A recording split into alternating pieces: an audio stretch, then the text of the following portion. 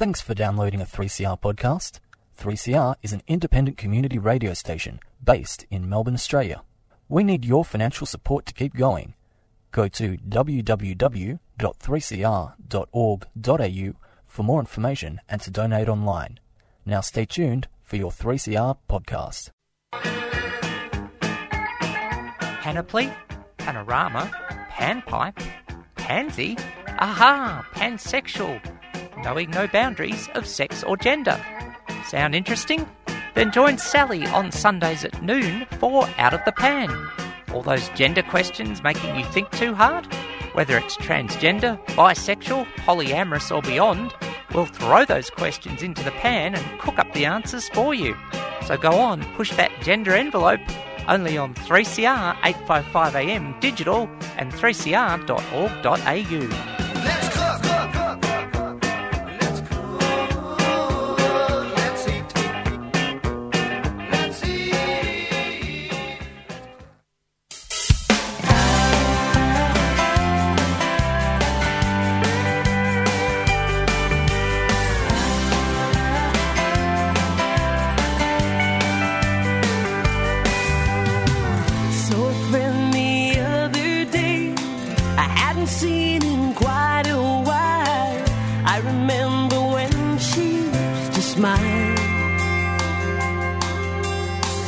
I listened to her story, broken promises and shattered dreams. Told me things ain't always what they seem. When I gave her my sympathy, she said living with regret ain't something that comes naturally. Sometimes you gotta roll with the punches. Sometimes you go against the grain. Sometimes your hard work pays off. Sometimes it's all in vain. But no matter what you endure, rest assured, life goes on.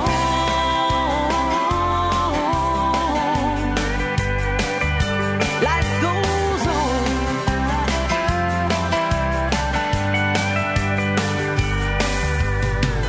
As she turned to walk away, said, girl, I'm gonna be alright. Life is just a fair and honest fight. I learned a brand new lesson. If you look beyond the clouds of gray, your pot of gold is one rainbow away.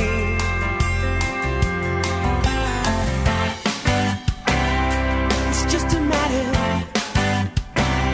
of moving on.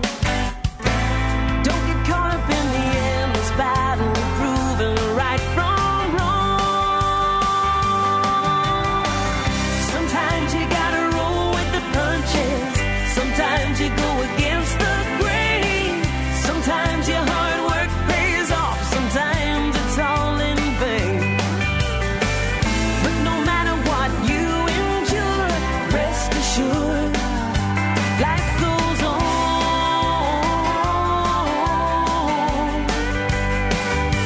Life goes on.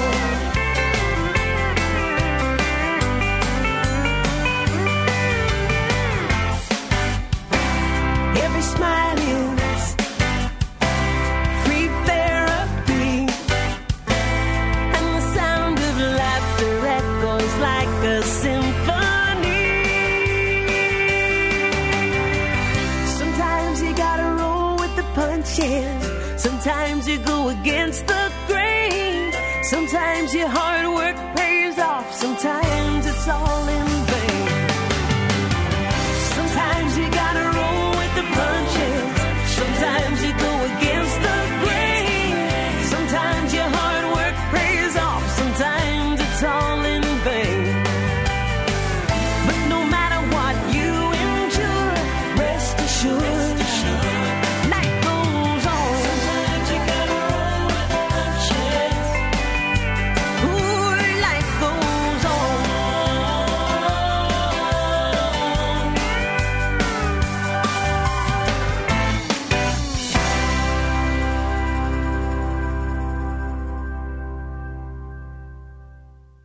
3CR 855 AM, 3CR Digital, 3cr.org.au, and 3CR On Demand.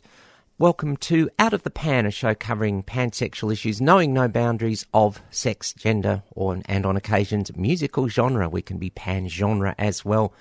I'm Sally Goldner. I use the pronouns she and her, and I'm your host for the hour from noon till 1 every Sunday. 3CR proudly broadcasts from the lands of the Kulin Nation and the overlap of of various lands. That's terrible. And we pay respects to elders past, present and emerging. Hello to any Aboriginal and or Torres Strait Islander people tuning in, whether it is on Wurundjeri or Bunurong lands, or any lands at all. And welcome to any First Nations listeners all around the world. And we acknowledge that all the lands were stolen and never ceded. And welcome to listeners of all genders, including, but not limited to, ladies and gentlemen. And there's lots of ways to get in touch with the show, and there's going to be lots to talk about on the show today. If you want to get in touch with the show, outofthepan855@gmail.com, SMS 61456 751 215, tweet at Sal Gold Said So, and that's the bottom line, and look for posts on Facebook, Out of the Pan 3CR 855 AM Melbourne, and my page Sally Goldner. Remember, any opinions I express on the show are my own. You can also write in if you need to PO Box 1277 Collingwood 3066. Now there will be some topics that may cause people some concern today. So we'll acknowledge the numbers for Qlife, including Switchboard in Victoria and Tasmania, 1800 184 527.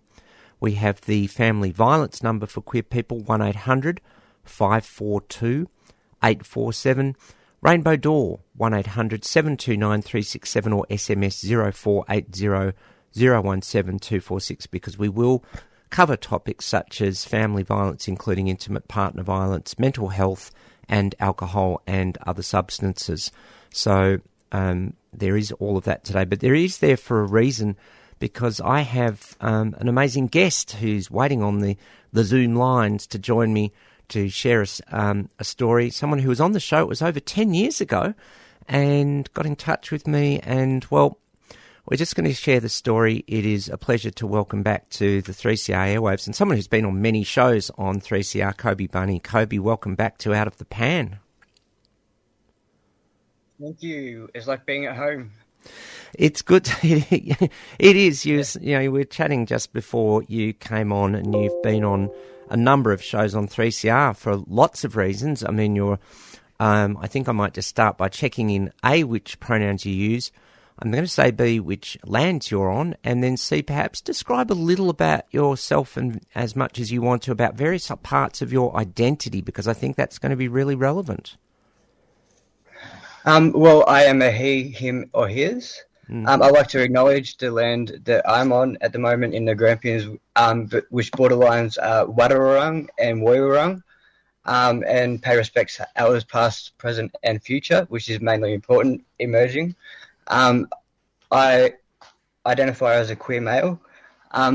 I've been done a lot of things in the past. I've been the convener of the Australian Mental Rights and Human Rights Law Reform Coalition, convener of Equal Love Ballarat, one of the members of Equal Love Melbourne. I've opened the first Pride Centre in Australia, which was in Ballarat, actually.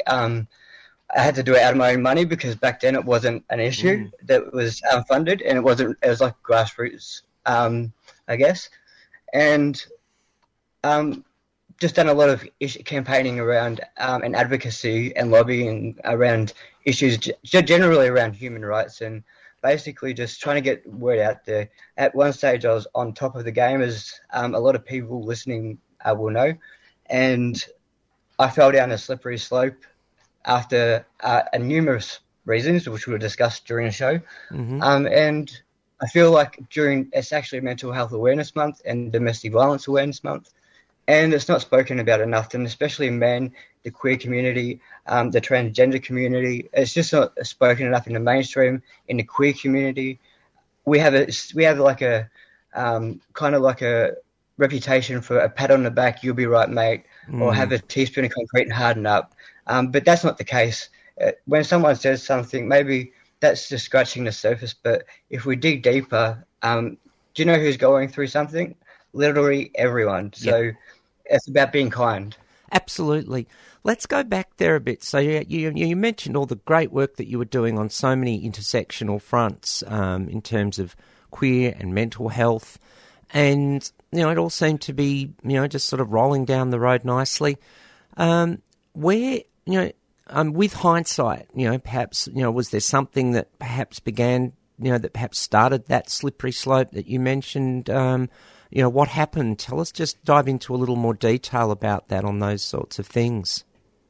Yeah, well, I think I'll start with how I was doing a lot of stuff, and I was doing so when I started in Melbourne, it was kind of like the ball was rolling in the inner city's bubble, I like to call it. Mm-hmm. And then when I chose to take it back to my hometown in Ballarat, I describe it like a beach, and the beach was just like sand, and then slowly water started coming in, and then it started lapping, and then a wave, and then I started surfing on the wave, and then I got knocked off the board kind of thing. Mm-hmm. There's a thing called cancel culture. I remember one time I organised a Q&A session at the Ballarat Trades Hall, and someone told me what was going to happen to me, and I didn't believe it. I took it with a pinch of salt, and I guess in a way, I guess in hindsight, it's actually a good thing, because I always said my job is to make my job obsolete. Mm-hmm. But at the time it was very hurtful. I was criticised for a lot of different things. The main reason why I resigned as president was of the Ballarat Pride Centre was basically because I wanted everyone to have a working with children's check, and I guess that was just the base thing. But I think there was already some build-up thing behind that, and that was just the thing that caused an argument. Not an argument, it was just like a disagreement with people and saying why. But I just thought, as a president, it falls back on me. So I just chose to step back. But then I got a bit of criticism, and it was just a bit of... So then I kind of got... It really hurt me at the time. In hindsight, like I said, my job was to make my job obsolete, and it is. And Ballarat's still doing great things, and I still watch, and I see so many people doing great things, and so I'm happy that my job was obsolete. But at the time, it was really hurtful. I spent a lot of money, spent a lot of time, and really, it was really hard. I remember being attacked for doing this stuff once people realised who I was from newspaper articles in the local media.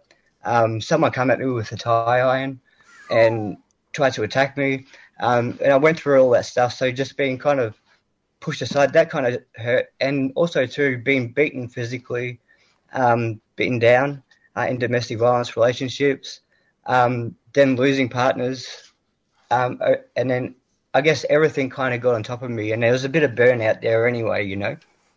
I can understand the burnout. I can understand, we'll say, the divisions and lateral hostility within rainbow communities. So our long-suffering listeners have heard me talk about that from first-hand perspective on many an occasion. But it just seems, it almost seems so ridiculous. I mean, you've got to have working with children's checks. It's just got to happen, yet someone objected and you got pushed aside. It just seems...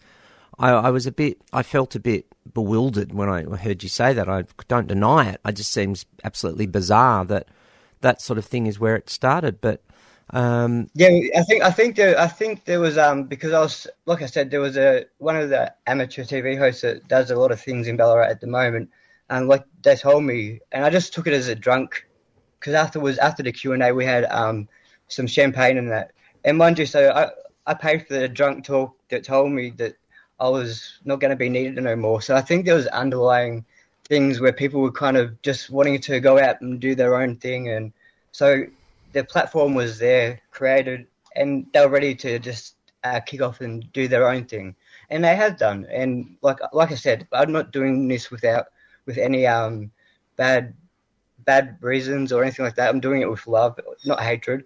And I actually really respect what people do in Ballarat still. But there is a bubble there. And so like the inner city bubble that I talk about, there's kind of like a bubble. So, because it's really accepting there now. But now I've got to, after all the stuff that I've been through, which we're going to talk about, now I come up out on top, and I'm just the newest member on the board, the advisory board of the Grampians Community Health. So look, and I think that everyone needs to hear that, like, no matter how strong you seem, no matter how much media attention you get, like I was named in the top 10 marriage equality activists, along with people like Joel Creasley, and I was little old me from Ballarat. I couldn't believe it, you know. So at the time, like I was up on top, and I got knocked down, and then knocked down to the bottom, and then like I said, it hurt at the time. It hurt for a couple of years because I was reading criticism, and it felt like I felt like I was being erased, but I can't be erased. Let's be honest. I'm a bit too loud for that. Well, yeah, not permanently. You know, yeah. Look, people, have tough times. They get pushed down a bit, and I'm not just saying that. The show's about the guests and the listeners. It's not so much about me, but I can I will put in a personal point here. Yeah, I know what it's like. But the thing is, there you were, as you say, surfing along, and then, you got I'm not a surfing expert. I think it's called a dumper came along. A few in a row, and things started to sort of push downhill, Koby. What began to happen? I guess, when you hear something so much, you start to believe it. So the main message is, like, be kind to each other, but most of all, be kind to yourself, because I guess I started being unkind to myself, and I started believing what I was reading. I started feeling disappointed in myself. So then I went to drinking alcohol and smoking cannabis, and that was a really slippery slope, because that just gave people a bit more ammunition, and then it was just like a roll-on effect, and it just turned into a cyclone. It was funny because some of the things that I spoke about 10 years ago on the radio show with you, when I was conducting an independent inquiry for the state government into unexplained deaths in the psych service system with Gregory Oak and my former deceased partner who actually committed suicide. Just if people are distressed by that, please contact some of those services we mentioned. But go for it. Yeah, and so like the services that we were creating, I end up finding myself using, which is ironic, I guess. So I guess people need to know, like, okay, I might have been on top of the world. I felt like I was on top. I felt like I was doing so much good. But then when it all just stops, it's kind of like, whoa, what happened? But I guess it's like what really helped me was zooming out in the end. Like after drinking alcohol, and that was like a Band-Aid, just because I wanted to forget about it all. And I turned into a bit of a, like, I would say I had a bit of a lot of people following me around everywhere, and everyone started drinking, and it was just a bit of a party scene, and I guess that was a feel-good kind of medication. It was like self-medicating kind of thing. Yeah. And I guess until I went to the doctors, I didn't realize that. I didn't realize what I was doing, and I didn't realize how bad it was getting. And I seen on Dr. Phil the other day, he put up signs of alcohol abuse. But I got to really just say, like, when you're actually in that position, those signs, they're all valid and they're all correct. But when you're in there, you make excuses and you don't actually see some of the signs. Like there's signs like having troubles with your relationships with other people. I put it down to, okay, there's just a negative thing. Until I got out of it, I didn't see that alcohol was actually a problem. Like it was interfering with family relationships. So there might be a textbook, but everyone's different and everyone needs person-centered care. Absolutely. And a holistic approach. Yeah, and I think in my case, like I said, it was self-medicating, but then all of a sudden I used it as an excuse, but then I found myself like once I reached out for help, I didn't realize how bad I was. The only thing that got me to realize how bad I was drinking was when I went to the doctors and a blood test. My liver, I'd done a blood test and my liver results came back and they were over 1,000 or something. And so I was actually physically killing myself. Yeah, And I'm not a medical expert, but we'll say in a healthier state, what number would that number be in a better range? that's astronomical. Like it was way, like the doctor was actually shocked how high it was. Wow. Yeah, and then I started to try to stop drinking alone, and I realized I couldn't do it. Wow. Yep. Yeah, so I had to reach out and I had to speak to the doctor, and I had to get a referral. And at the start, it was kind of like, oh, I'm doing it, but then I also felt like, all right, I'm doing it for everyone else. But it wasn't until I was in the process that I realized I'm doing it for me, and I don't care what everyone else is doing. Yeah. Yeah. Well, in the end, you've got to, every person, we'll say, has to live their own life, but in a way that doesn't harm anyone else, of course, let alone themselves. And you can't have other people's expectations or pressures, whether you've created them or they've created them on you, because you had to get yourself back to a better place. Absolutely. Yeah, well, there's some things that are in your control, and there's some things that are out of your control. So what's in your control is your opinions, your reasons, your actions, your reactions. You can't control other people's opinions. You can't control other people's thoughts. You can't control external factors. All you can do is just try to be your own champion, your own cheerleader, I guess.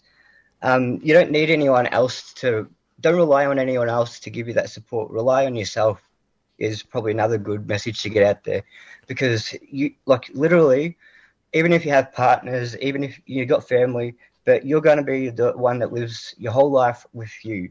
You're the only person that's going to live your whole life and know your own story and know your own medication or your own way out. Like the way I got to get off the cannabis and the alcohol would probably be different from a lot of other people. So I can't say, I can tell people what I've done, Please but do. I can't say that that's going to help.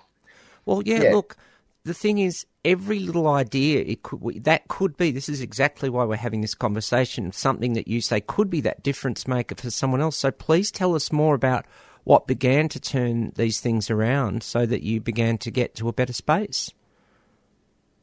I guess, so when I went to the doctor and we got the liver results, then we done a referral to a drug and alcohol counsellor.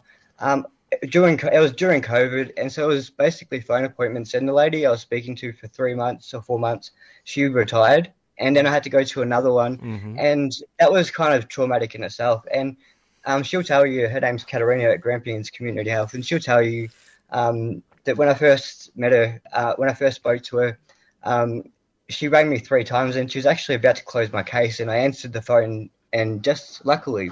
And I said to her, just Google me, because I didn't want to go and tell that whole story all over again. Yep. But in the end I did. But I guess because if I had said to her I'd done all these things in the past, she probably would have thought I was schizophrenic on top of everything else. Because you got someone coming with so much alcohol dependency and cannabis dependency, I guess they're going to be thinking, okay, you're saying your stuff, but I don't really believe you, but I'm just going to take it. And she said that herself. She goes, she was glad that she did, because then she was like, oh, okay. She learnt more about me from that.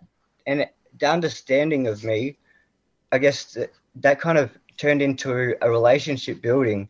Then I done about 9 months of outpatient treatment with her and a nurse. And that involves stuff like, and at one point I was actually embarrassed about it, because I keep a journal, and I was looking back and we're doing 10 minutes. Okay, so don't start drinking until 12, and then make it extra 10 minutes every week, and then see if I can go extra 5 minutes. And I was looking at the clock like never before, and it was like I was at school again, waiting for the school bell to ring. And so, I look back and I was actually embarrassed about it at one stage, but now I can see that was part of the journey. Yeah. But then when I went into the detox, I had done 2 stints in an inpatient, as an inpatient. And you get taught a lot of life skills and mindfulness. And Yep. I've got to be honest, like there's bits that I like about detox, there's bits I don't like. I think that's the case with everyone. But I was lucky that it only took me. So I done detox once for alcohol, once for cannabis, and both times I went in there with the mindset that that was it. And when I was in the detox, I would say to myself, I would sit there looking at the building and thinking, I don't want to be here again. Like, I don't want to be coming and doing this again. Mm-hmm. So the bad experiences kind of kicked me in the backside and made me think maybe, okay. And I got home and I didn't drink. I was lucky I came back to my family home. And so everything was gone out of the house that was to do with alcohol, and anything was gone out of the house to do with cannabis. So I had steps in place. I could have went out and done stuff and got back on the drink or got back on the cannabis, but it was just a matter of how I was saying I was embarrassed about the 10-minute breaks and the 5 minutes and stuff like that. But all of that prepared me, kind of prepared me to get to the point where I stopped. And I remember the day I went to detox for alcohol, the nurse had to drive me, and there had to be 2 people in case I went into a seizure. And they actually told me, they picked me up at 7:30, and they told me to have a drink before I was actually left. And I was surprised about that, but that was in case I went into a seizure. It could be dangerous while I was driving. But that was my last drink, and I was going to do something do something symbolic, like tip all my wine out and all that. But then I thought, no, because every time I look at the spot where I tipped it out, I'm going to think about it.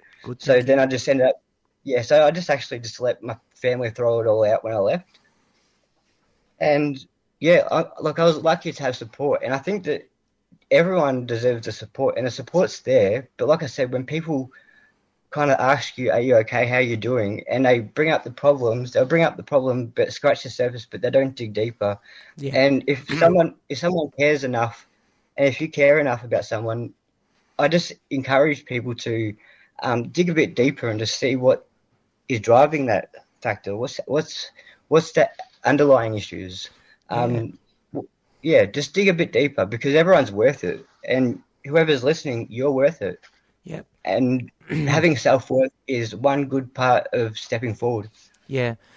Can I ask you something right there, Koby? I mean, when you dug deeper, what did you find? What was underneath the surface for you? Yeah, I found that I was, like when you watch a soap opera, there's a tiny little problem, and they fixate on that for the whole episode. Yeah. So it's like a melodrama. Yeah. And so I was reading in a book one day, and they said turn the melodrama into a melodrama. So I was kind of like putting in my head, like every time I would be thinking about something little, I'll be like, all right, don't sweat the small stuff. Here I go again with Days of Our Lives. And eventually I started laughing at myself. So at the start, I was forcing myself to do it, but eventually I just started giggling. So I turned that melodrama into a melodrama. And there is basic emotions we've all got. I think there's 7: embarrassment, fear, happy, sad, grief. But if you unpack that, and there's a wheel I might share with you, you might be able to put up on your Facebook page, a wheel of emotions, and you can actually unpack it to what's the cause of that emotion, and then you can relate that cause to an event or what's going on, and you can unpack it so it's smaller. You can make it a small issue. So, the cyclone, when you got a hurricane, you got the calm of the storm. Yeah. If I find myself thinking bad things, I try to put myself into the calm of the storm. So I actually physically take a step to the right sometimes, and just go into the calm of the storm and kind of just ground myself, and then when the storm moves, I just try to move with the storm. Like the indigenous people used to migrate with the weather, I migrate with the weather with the hurricane. But that's inside my head. Fair enough. Wow. So, that's a hell of a journey that you've, sort of managed to leave behind those 2 substance issues. But It was hard. Don't get me wrong. That was very God. hard to do it. I mean, even just, people might say, oh, well, the 5 minutes extra thing. I mean, it makes sense. You take a small step. It's, people, let's say someone, somewhat different thing. Someone hasn't exercised for a while, so they do the big news resolution, buy the gym membership. I'm going to go 5 times a week. No, don't. Yeah. Just go for a walk around the block first, then 2 walks around the block, and then go and do the gym or something. Little steps. It's so obvious. But it obviously worked, and it creates a habit. I'm going to throw one in here. There's a great book called Atomic Habits, which really explains habits and what to do and what to not do. I'd really recommend it to people for lots of things. And you build a better habit. You've just got to start by taking small steps. So you did that. It's easy to think about it, and I'm like a bull at a gate sometimes. So I had to pull myself back, and I'll walk my dog, and my dog thinks I'm taking him for a walk, but he's taking me for a walk at the start. Most dogs. Yeah, and I started with just doing a block, and now I'll do 5 blocks. I'll walk around the whole town, because in this town there's only 500 people, and that's another thing I want to get out there is, with medications and stuff like that they give you to get off alcohol or to stop the cravings. There's one called naltrexone, and it blocks the cravings from the back of your brain. Yeah. It blocks receptors. But then when you're out in a remote area, the doctor only comes once a week, and when you have to get the medication, you have to ring in advance so they can get the medication to the chemist, or you have to drive to the nearest town, which is quite a way. And if you're drinking and stuff, that's not a good idea. I'm just going to put that one definitely out there. Definitely. And definitely, even if you're smoking or using any substances, don't drive. I never did, thankfully. And so, there is a problem with, and I know the federal government's talking about issues like vapes and stuff like that, and trying to get them on prescription. So at the moment, I'm trying to quit smoking. That's the only substance I've got at the moment. But they're trying to make it prescription only. So trying to get an appointment with the doctor, who only comes once a week, is kind of difficult. Yeah. And then getting the medication is kind of difficult. It's not like Melbourne, where you can go to a pharmacy down the road, and if that's closed, you can go to the one up the road. Yeah. So sometimes you have to get stuff posted to you, for example. Yeah, so extra challenges, of that intersectionality of regional, rural, or remote, Yeah, so that brings in, you got to have forward thinking. You got to make sure, count your medications when you go to the doctors, and make sure you know what you've got.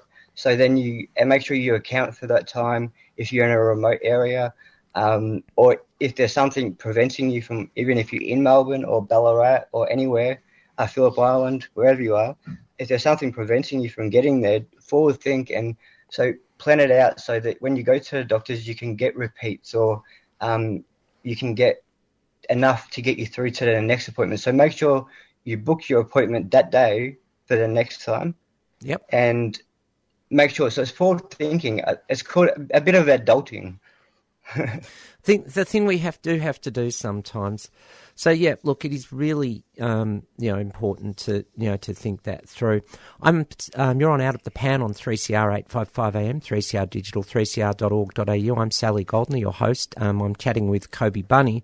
There's other parts to your journey as well, and I've got, by total serendipitous coincidence, I'm sitting here with this piece of paper, which is a paper called Tell Us What Rainbow Mob Need in Family Violence Services.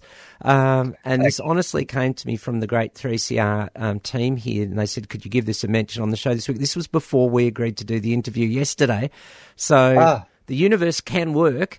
It does. So very quickly, just want to mention this, and then I'm going to let you say why this is relevant to you. Rainbow Mob who feel family violence need support services where they feel safe and understood. We want to know a bit more about what Rainbow Mob need to feel safe and supported by family violence services. And PwC Indigenous Consulting and Family Violence Victoria working together to make change. So you can do an online survey. There's a yarning circle, or a number of yarning circles, and that's why I want to mention this today. So who can participate? You need to be a Rainbow Mob person who has experienced family violence, and we want to make sure that you are safe from FV. And so if you're not currently at risk, you can be involved. Now, here's the thing. Yarning circles coming up this week. Melbourne, Monday the 8th of May, if you're listening live, 10:30 to 12:30. Another one in Melbourne, Tuesday 9th of May, 10 to 12:30. Ballarat, Wednesday 10th of May, 10 till 12:30. Geelong, Thursday 11th, 5:30 to 7:30 in the evening. And again in Melbourne on Friday the 12th of May, 10 till 12:30. And there's a number of numbers listed here. So it's a clearly these things are happening, but you unfortunately on intersections have been through this very difficult situation yourself. Yeah, so I went through domestic violence with another man, obviously, as a gay man.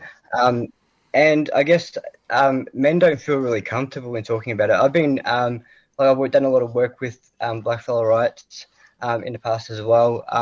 So, I've been lucky enough to be involved in some of the yarning circles, and ACOS done the voice. So we done a meeting and a video just to send through to the state government.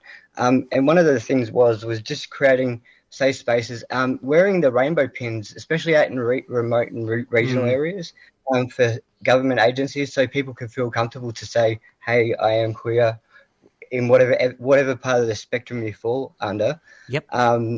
But also too, having a space where people can just go and talk. So like, I know there's a town close to here called Stawell, and they've got like a "Are you okay?" bench, and it's painted rainbow, and it's a table where you can just go sit down, and if someone's sitting down there, you can go and talk to them, because there isn't that much services out here. So we do need services in remote and regional areas. We need them in the inner city suburbs, but also too training in existing organisations. I know when I first came out with my domestic violence and I went and sought help, I went to CAFS, and that's Community something Family Services. And when they realised I was a victim, they said they couldn't help me, because if I went to the support group, because I wasn't a woman, I would intimidate the women, and because if I went to the male one, it was mainly perpetrators, and that could trigger me. So, yeah, generating the awareness in there, and there's a lot of retraining need to be done. Oh yeah. Even though within detox centres, the detox centre I went to, there's a lot of cultural appropriation for Indigenous communities that needs to be brought into the training, and existing staff members kind of could go through some retraining, and with the LGBTIQ community, just the language people use and the need for truthfulness, awareness, and understanding. So having access, letting people know that you're welcome. Like yesterday, I went to a town, and on Woolworths, they've got the rainbow and transgender flag and said, you're welcome here, which isn't something that's everywhere here. And I thought that was really cool, but wouldn't that be really good at CAFS or somewhere at risk or different services where they provide already services to family violence victims or perpetrators? Because let's be honest, perpetrators are people too, and they've got issues that needs to be worked on, because they're still people. They need to be helped as well into breaking that cycle. If we want to break the cycle, we've got to work with the victims, but we've got to work with the perpetrators.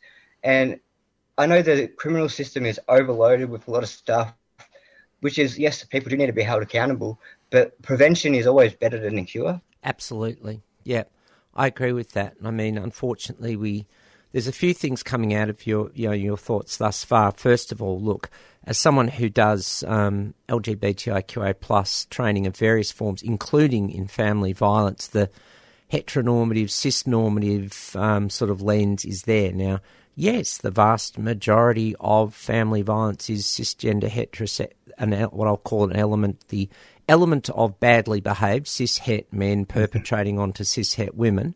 But anyone can be a victim, anyone can be a perpetrator. And when people like yourself fell through the cracks, so to speak, that's disastrous because it's not it's not helping doing that prevention. We're not learning, and we need that person-centered care. So I totally agree with you on that. Totally agree on the need for training. And there was something else that came out of your comments there that was also equally relevant. But you'd been through this difficult stuff, and I'm not someone with lived expertise of intimate partner violence, although I've experienced lots of horrible stuff. But I know enough to know that it's not easy to break out of that cycle and where you're at if you are in an intimate partner relationship and on the receiving end. Yeah, and because when you're actually in that situation and it's an intimate partner violence, you actually really love that person, and you want it to be better. And so, like, I remember sitting in a courthouse numerous times with charges being laid and him pleading not guilty or guilty without admission of guilt or something like that. And I remember sitting at the Neighbourhood Justice Centre in Fitzroy, actually, and I remember sitting there and the judge looking at me because I've been in there so many times, and and now I feel like a fool sitting there doing it. But if the court hadn't have just given a CCO and they had have said, okay, let's go and mandated some prevention and some stuff from the perpetrator, there could have been a lot of difference made then. And if they had have referred me on to someone, if there had been a service available for me to go to at the court, they could have referred on at that stage as well. Because now I know, because I never actually rang the police myself, and I know that neighbours always called the police, but I know now you can't actually drop domestic violence charges, so you have to go to court. So instead of just slapping someone with a good behaviour bond or jail time or something like that, there should be some programs, there should be help offered, there should be someone to call up and, really reiterate. And even if it has to be mandated, if people aren't wanting to do it. But you can't really, like, I was living with a partner and there was AVOs put on my partner for me, so he couldn't do nothing to me. I wasn't supposed to be in the same house, but yet public housing gave us a house together. So there was, like, if it wasn't for Father Bob, when I was actually kicked out of the house or there was violence going on, he'd let me stay in the community centre, and I had to say rest in peace to him. But absolutely. But if it wasn't for him and the lady who was actually helping him, I wouldn't have had nowhere to go. And then, like, I was put into St Vincent hospitals a lot of time, and Aboriginal liaison officer worker, she'd come and see me and she'd be like, oh, what's going on? And she'd see me so many times. And I remember when I was invited to the Governor General's House of Victoria for the IDA International Day Against Homophobia. I think you were there. Yes. So I remember I actually bumped into her, and she goes, I can't believe that you're out of it. And she was so happy for me. And, like, that kind of was a good feeling. Like, okay, yeah, because she saw me every couple of weeks going in there, and when she'd send me home, she'd be like, you're not going back, are you? I'll be like, nah, and, I'll go back. And because really, like, when you're in family violence, you get cut off from your social interactions with people. You get cut off from your family. Like, I didn't have a phone. I didn't have a wallet. At one stage, I wasn't allowed to leave the house for a bit. And I was even put into hospital and had to have major operation from scar tissue that formed a band around my lower intestines and kidney from being kicked in the stomach too much. And so I had my stomach cut from my belly button to my pubic bone, and they ripped open my abs. And I remember waking up from the surgery, and they showed me a picture of all my organs, and it made me spew. I'm like, they wanted to me account that they're all back in there. But, but even after that, because the doctor told us that that's what it was from, he didn't like that. So I discharged myself early because he had an argument with the doctor and he didn't want me to stay there because it was putting bad things in my head. And then when I got home, they gave me pain medication, and the pain medication was very strong. And so I was actually physically sick from it. And I said, I don't like that. And so he thought, okay, then I don't like it. So he actually took my tablets. So I actually got through that from Panadol and Nurofen, and actually I had stitches still in my stomach when the next occasion of violence happened, and he kicked me right in the stomach with the stitches in that open. So, and I still went back and that was like, my friends were his friends and my family was his family, because I couldn't speak to my family, I couldn't speak to my friends. So I was isolated completely. Yeah. And I had to try to, when I decided to leave, because I opened a shop in Belen just outside of Ballarat. Yep. And it got to the point where I was actually hit with the chair, poured with gasoline, and he tried to chuck me into the fire. And so, and he actually, so I won't go into the other bits because it might trigger some people, but if that doesn't, yeah. I will just pause there and mention once again 1-800-184-527 for Qlife, 1-800-542-847 for Queer Supportive Family Violence, and Rainbow Door 1-800-729-367. People, please reach out for assistance if you need it. These are difficult conversations. They need to be had. We need to get things into the open, excuse me, so people can reach out for that support and get it and get back to their life. But, you certainly have been through the ringer, Koby, because I was going to say, I remember the person who sat in this very studio, 10 or 12 years ago and was just so confident, and yet you went through this, hell.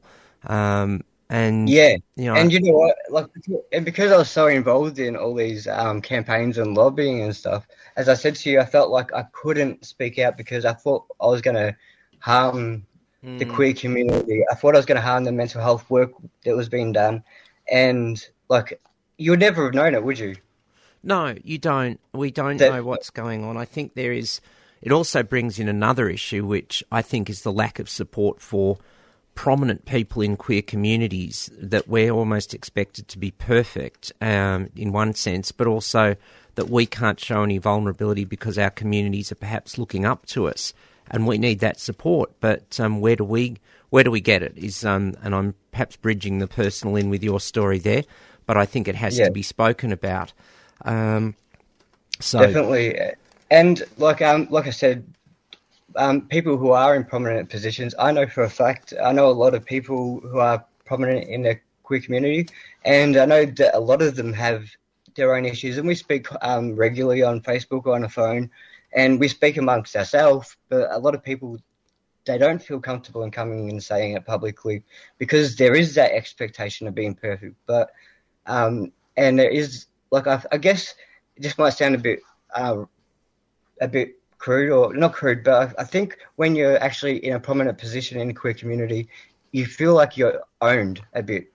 There's like a sense of ownership. There's a sense of ownership, and so if you expand to other areas, people are like, why are you going out there and doing that? Well, actually, it does affect. It's because we are affected by things as well, and we're affected by being in the media. Don't forget, we get when Equal Love first started, and there was not much momentum, and it was basically people were saying, "Oh, you're wasting your time." There was a lot of backlash from people. When I took it back to Ballarat, like I said, I was attacked with someone could come at me with a tire iron when they realised who I was, because it didn't identify with their cultural background, and I didn't even put that out there in the public because, and a lot of when I tried to put it out there in the public, actually a lot of the queer media didn't want to put it in, and a lot of the organisations didn't want to mention it because they didn't want to put a bad spin on it. Yep. But so that kind of makes you think, okay, all right, I'm going to harm the issue, so I'm not going to talk about it. But we're still people, and we might be doing stuff. But you never know what people are experiencing. But you know who's going through something right now? Literally everyone. As you said, yep. Yeah. Koby, we're coming towards the end of the show. I mean, there's just so much to unpack here. And I mean, listening to your other podcasts and, talks that you've done, people keep saying we need to do another podcast. Yeah. But I do want to, without, I'll say that I, totally affirm the difficult journeys you've been through, but you've, as I say, the sausage has come out the other end of the machine Where is life at now? Yeah, I'm a better person for it. I'm a better person for it. Yeah. Like I said, as if you learn, if you make mistakes, if you are going through hard times, I learnt more from my failures and the hard times than I did when I was succeeding. And if you're learning, that means you're growing, and that means you're living. And like I said, I'm glad I woke up today. And I really want everyone to go out and get a gratitude diary and try to list 5 things every day that they're grateful for. And you know what? You might have less some days, you might have more. But eventually, you'll consciously start finding that you're looking for something that's positive, and you won't be focusing on negative things. You won't be focusing on what's out there that's negative. And then even in my journal, it used to be, Dear Diary, oh, this happened to me today, woe pity me. And now it's more positive. And the law of attraction says what you look for, you're going to get. So I just encourage everyone, just be grateful. And also, too, be kind to yourself. Don't rely on anyone else to be kind for you, but be strong. And if you're not strong, people like us will be strong for you until you are, and find someone that you can talk to so they can be strong for you. Yep, absolutely so. I think we should do another one. I think we're going to have to at some point, sort of because there is so much to discuss that we could have touched on. We've got about 5 minutes of time left. I just want to give a quick mention. If people are listening to 3CR as they are heading towards Trades Hall for the May Day rally, a big woohoo to you as you head down there. It was interesting on the little May Day snakes and ladders design that we got to promote this. There is talk of improved services and care, increased funding for aged and healthcare. Yep, definitely all those things amongst many others. But Koby, you're in the present now. What are you doing? And do you have any new goals in any area, any way? What's where does if in an ideal world where we all want to keep improving, as you say, and that can be pulling back from difficult stuff to get to a better place, but then getting to a really better place. What would you like to do? What would you like? Where would you like to be? Well, now I'm out of all that. Past all the, I've done all my counselling psychiatrists, and I've had time to reflect upon that. Now I want to actually kickstart off. I've started Gender Diverse Domestic Violence Awareness Australia and support. So I'm actually just waiting for my certificates to start doing stuff. I'm working with a case manager and a nurse on a support group online, but kicking off Gender Diverse Support Australia is number one. And also, like I said, I'm now a new member of the Grampians Community Health Advisory Board, and also looking at going into peer support. So yeah, I want to be an advocate still. Like, I'm still an advocate at heart. Like I said, I'm a bull at a gate, and I've got a lot of experience, and like I actually want to make people feel like they're worth it, and I want to let people know that they are worth it, and I want people to know that there is help, and if there isn't, let's make it. Yep. Look, absolutely. So, look, I've been jotting a few notes, as things have come up. Which I'm going to take away with me, and I do definitely send in that wheel of emotions. I'm not sure I've seen that one, and I think that's really given me a bit of a light bulb sort of moment. So I'm sure it will give our listeners and others a boost. So I'm going to put links and things into our podcast of the show. Yep. And if you want to share that domestic violence video too, I think that might be helpful. Yeah. But I will say there is a trigger warning on there as well. Yep. Because it is confronting. Well, we do dig deeper, and like I said, we kind of scratch the surface. I could talk about it all day, but Jesus would return before we finish. Well, yeah, and we do have to get the Fab crew from Freedom of Species in to talk animal advocacy at 1 o'clock, rotations at 2, and Queering the Air at 3. So we've definitely got all of the shows on 3CR. We can't quite do it, but there is so much to talk about, and I think it's important we talk about these things, as you say, Family Violence Awareness Month, Mental Health Awareness, and we are in Ida Hobbit Month, so it all sort of comes together. Yep, of course. It does. These are the things that we need to talk about. We need to talk about the challenging stuff as well as celebrating moments. And one moment I do want to celebrate, not so much your story, we have all councils in Victoria flying some sort of rainbow flag on Ida Hobbit Day this year, which is a major achievement. Well done to all the councils and also to those involved in queer and local government, particularly Sean Mulcahy, who I know has pushed this really hard. Yeah, and it shows Victoria is trying.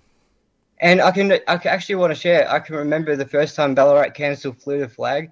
I actually got photos of me. I was the first person to raise the flag up with the then Mayor splendid coats. Yeah, so and I was really proud then because at school where I was actually had a fight when someone was being homophobic to me, and I fought back. They wanted me to leave because I was inciting violence. But that day, that school flew the rainbow flag. So there is change happening, and like I said, make it.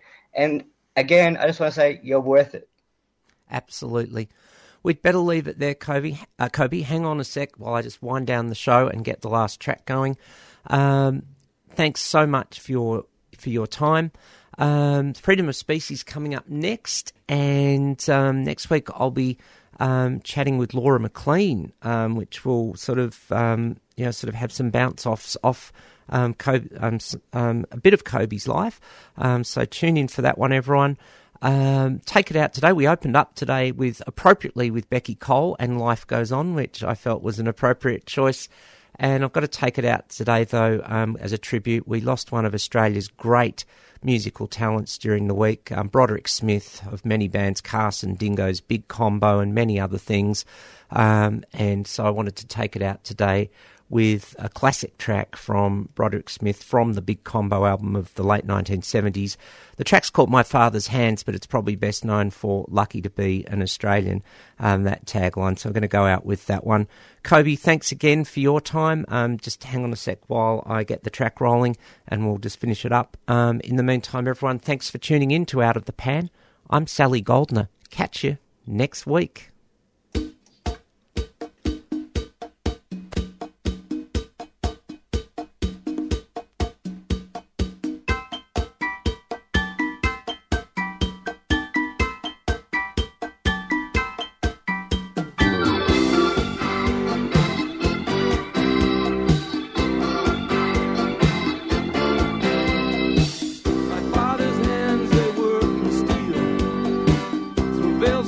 They for